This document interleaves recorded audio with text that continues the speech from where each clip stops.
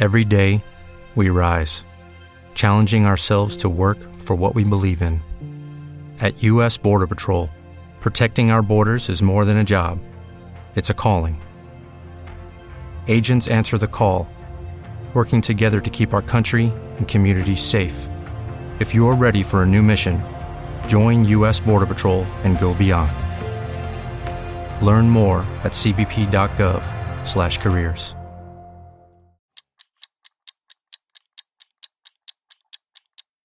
Welcome in to the 48 Minutes podcast on Believe, presented by BetOnLine. I'm Ross Geiger, joined alongside Bruce Bernstein of Pure Hoops Media and World B, Michael Freer.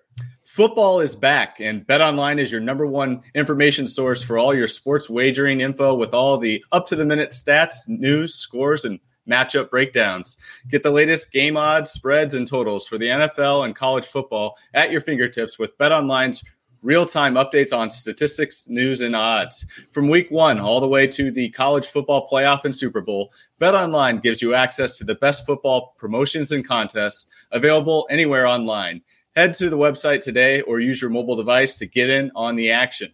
Remember to use our promo code BLEAV, that is BLEAV, to receive your 50% welcome bonus on your first deposit. BetOnline, where the game starts. And, well, Bruce, we've got another special guest today. So who's going to be joining us? We've got the reigning NBA Coach of the Year, Mike Brown of the Sacramento Kings, and he will be joining us in a matter of seconds, so stay tuned. Sacramento Kings head coach Mike Brown is one of the most historically significant figures in the NBA over the past 2 decades. He was named the first ever unanimous Coach of the Year for his work this past season. He also won Coach of the Year in 2007 with the Cavs. He's been a part of 2 NBA dynasties, San Antonio and Golden State. He's coached LeBron James, Kobe Bryant, Tim Duncan, and Stephen Curry, not to mention his current crew in Sac. And now he has helped resurrect the NBA in Sacramento after a long playoff drought. Welcome, Coach Brown. Thanks for having me. I appreciate being here. Last season was magical in Sacramento. I remember texting you in August of last year and said, you'll have your team in the playoffs and soon. Then you crushed it and made me look smart, which is not an easy thing to do, I might add. So as you build on last season's success, what are you and your staff focused on heading into the new season? You know, there were a lot of good things that our guys accomplished last year as a group and even individually too. And, you know, for us to be able to take that next step, I think our level of physicality has to increase. You know, we recognized it come playoff time. We did a good job increasing it come playoff time against the Warriors, but it took away from some other areas in our game. Like we felt like we had some open shots that we normally made during the regular season. Well, you know, when you're playing that much harder and that much more physical defensively, those open shots tend to not go in as easily as they did in the regular season because you're exerting more energy, you're using more energy. And also it's a mental thing too.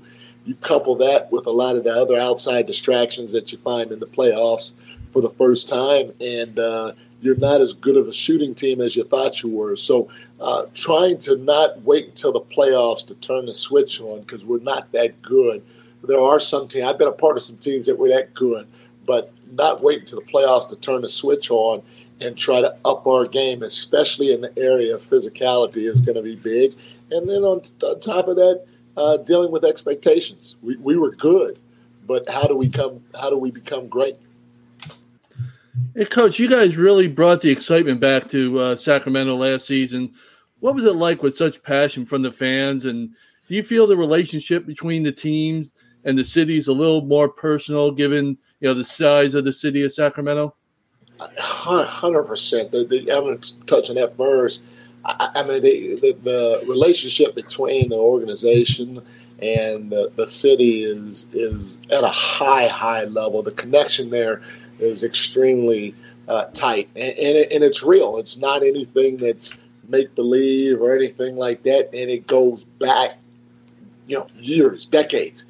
And, you know, when you have a fan base that has gone through what they've gone through but still have stuck with this team, the way that they have and supported this team at the level that they have, you have something special there. And I've been in a lot of different places during my 30 plus years in the NBA, and NBA fans, in my opinion, just in general, whether you're here in the U.S. or you go abroad, they're very passionate about the game. But it's just different with the Kings, and I think some of it is it's a small town compared to some other cities. I think some of it is it's the only pro team in town, so to speak. There's a Sacramento Republic, and then we got a AAA baseball team. But in the four major sports that really draw, and just the they do have history. They don't maybe have the deep history of the Lakers and the Celtics, but just that history and the connection that the fans had from the guys back in the day has drawn not only those fans in, but it seems like the generations that go beyond, because everybody always talks about, back in the day when I watched, Vlade and Peja, but now my kid is watching Domas and Fox. It just seems to continue to grow. That helps out too. It's just an unbelievable fan base with a great connection. Coach, now last year during training camp, a clip went viral of you stopping practice, which looked like a full court drill, and it appeared your team lacked the energy and speed that you were looking for. And you took it upon yourself to amplify the building and brought the energy by saying, "Turn on the Jets," while you sprinted full speed down the floor.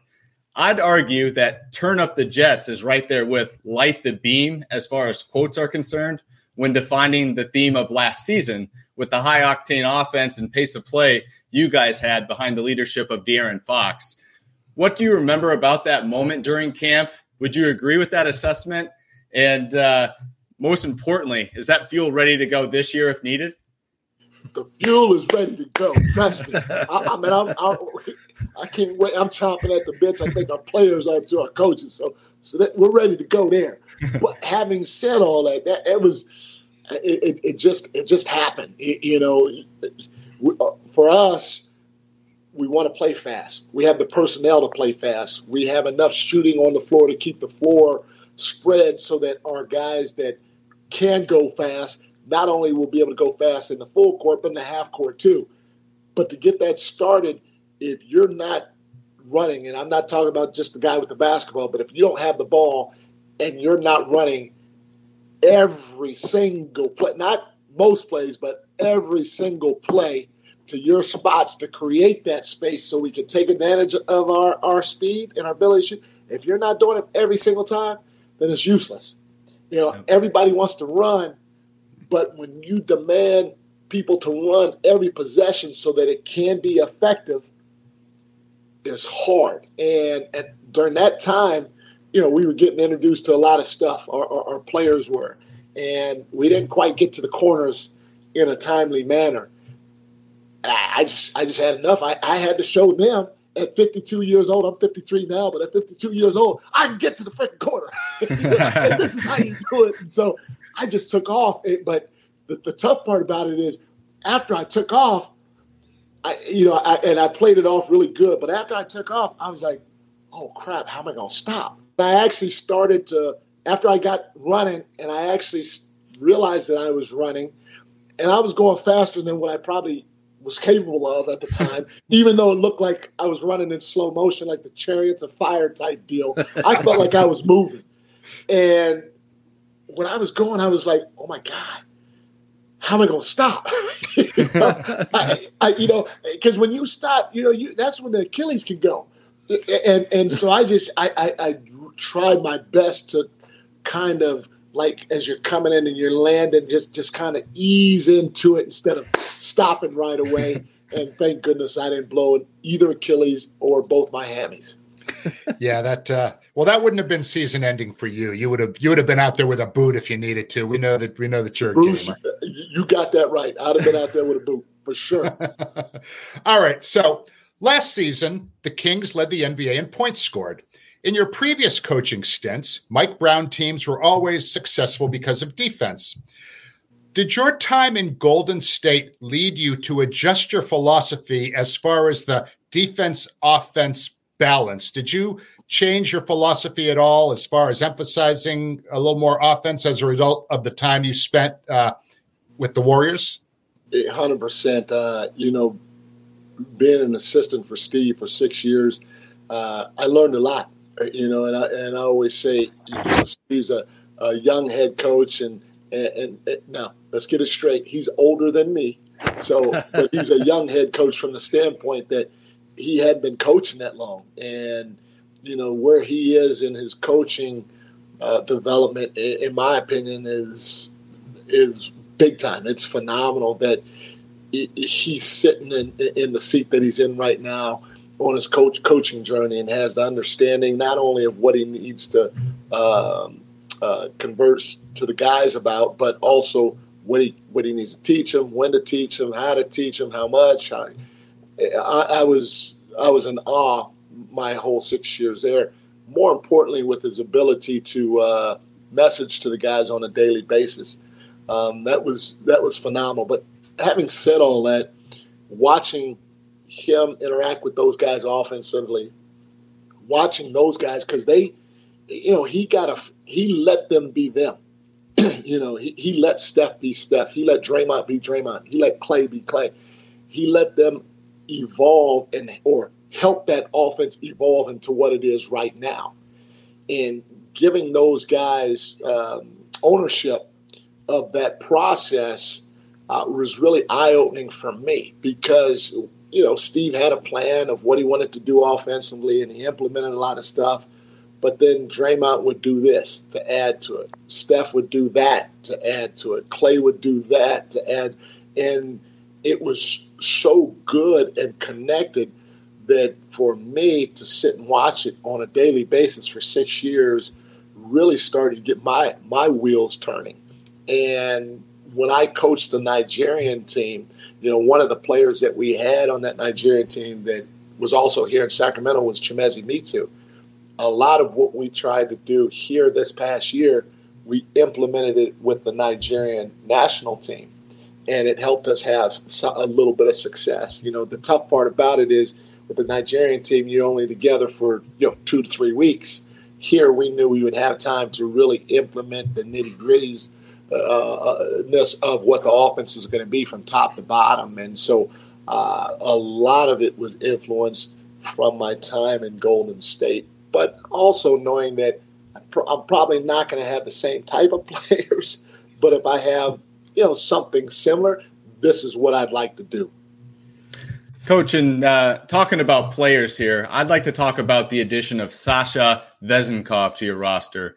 He's a seasoned pro who's 28 years old, coming off winning the 2023 Euroleague MVP award. How excited are you to add him as a sharpshooting weapon to your nucleus, and what can you tell us about him?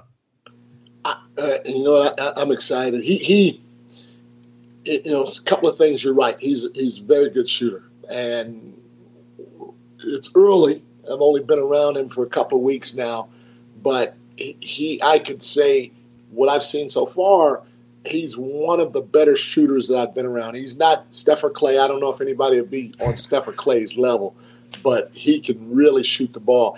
He has a tremendous feel for the game, so he passes well, he spaces the floor well, he cuts well, he plays really hard, and he's not afraid of contact, whether that's defensively, offensively, or rebounding on both sides of the ball. So you have those things at his size, and you're extremely excited. The reality of it is, let's keep it real. Everybody's going to test him defensively.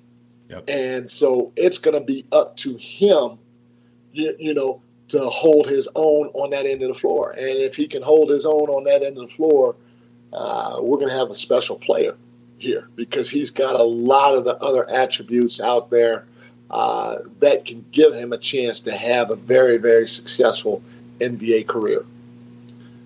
Hey, Coach, last season, was there anyone on your roster that really surprised you last season? In other words, you knew about this player being an assistant, you're watching this roster play before, but then when you become the head coach and you're with them every day, was there somebody there that you're like, wow, I didn't realize he had that skill set? The first one, I mean, there were a couple of guys, and the first one that kind of jumps out at me is probably Kevin. You know, Kevin, Red Velvet. I guess y'all would call him Red Velvet. You knew that he was a pretty good shooter. You knew he could play make a little bit too. You knew he was a pretty good passer because you could see it on the film. But what I didn't know from Kevin is his ability to play with the pace that he played with. Again, not just in transition, but in the half court. It's similar to Clay. Again, please, people out there, I'm not trying to say Kevin is Clay Thompson, okay? I'm not trying to say that. But when you have a guy that can shoot, not only shoot, but when he catches, make a play off the dribble, nice little pull-up game, or make the right pass on time, on target, if that player knows how to move without the ball and use screens, go slow to quick, quick to slow to create that separation, just his pace alone is going to generate open looks for his teammates. And, Atlanta, they were primarily a pick-and-roll based offense with the ball in Trey's hands. So you didn't see Kevin move as much as he moves for us. And that movement surprised me because I thought he could be good. I didn't know he was going to be that good. And, same with Malik. I thought Malik would be good in the pick and roll. I'm telling you, Malik is explosive in the pick and roll game. And that's why I'm excited to have a guy like JaVale because JaVale's already 7'1". He's one of the best vertical threats in the game. And he gets in and out of a screen and roll just as quick as anybody. And so now you got Malik going downhill with his explosiveness and his ability to throw that lob. And now you have a guy like JaVale that can catch those lobs. It's going to open up in my opinion, it's going to open up a guy like Malik's game that much more. He's deadly in the pick and roll. I can say even about Domantas, I knew he was good. I knew he could play the DHO game. I knew he could pass. But he does stuff out on the floor, too, again, once you're around him that make you go, oh, my gosh, okay, I thought we had something here. We really might have something here, And people say, well, what about Fox? I was fortunate, blessed, lucky, you want to call it, to have Fox at an Adidas Nations camp back in the day when he was in high school. And I thought back then, when I had him for those 3-4 days, whatever it was, that he can be, if not one of the top 5 players in the league, at least close to it. And I just felt he hadn't really started to scratch his potential prior to us getting here. And so to be able to see it and see him grow as quickly as he had in a year, and not just with his ability to score and all that, but even grow defensively and grow with his leadership skill set. It's been tremendous. And I'm telling you, he's just now starting to scratch the surface. He's still got the neat part about it. He still has a lot of room to grow. So he can be a special, special player that you talk about for generations when it comes to the game of basketball. Coach, there were 2 huge nationally televised games for your team last year. The Nets versus Kings game, which was Sacramento's first TNT game since 2018, where you guys scored 153 points in a win. And then there was the double OT Kings-Clippers game, where you won 176-175, good for the second highest scoring game in NBA history. How big were both of those national spotlight games for you guys? They were huge, because, look, the reality of it is everybody wants to play a national game. Yeah. More than everybody wants to play multiple national games. Not only that, everybody wants to play on Christmas Day because when you're starting to consistently have, 20 plus or 18, however you want to call it, national TV games, especially if you include NBA TV and some other network. Then and on top of that, and you're playing on Christmas, then you got something good going with your organization, not just the people that within the organization or the people in the city of Sacramento know it, but people on a national level know it. People on a worldly level know about it. And so, you look for those things to happen because, again, it also says, okay, you guys are doing good. You're working your tail off, and here's the reward for it. It shows a little progress. So they were big for us that we went and perform, and we performed in a way, and there are some things that we had to clean up defensively because, the Clippers scored too, and the Nets scored a little bit too. But you perform in a way that people appreciate the game of basketball and get excited about your franchise and your players. And so I truly believe it helped propel a lot of our guys from the unknown to, oh my gosh, did you see what he did during that game? And, when you get that, that's good for everybody's, soul, feel-good story. Absolutely. And, Coach, we appreciate you hanging out with us. We're going to take a quick halftime break here, and we'll be back with you for the second half.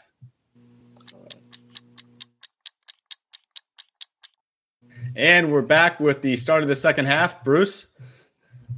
I want to take you back a couple decades, Coach Brown. Your first year, I know, your first year as an assistant coach with San Antonio was 23 years ago.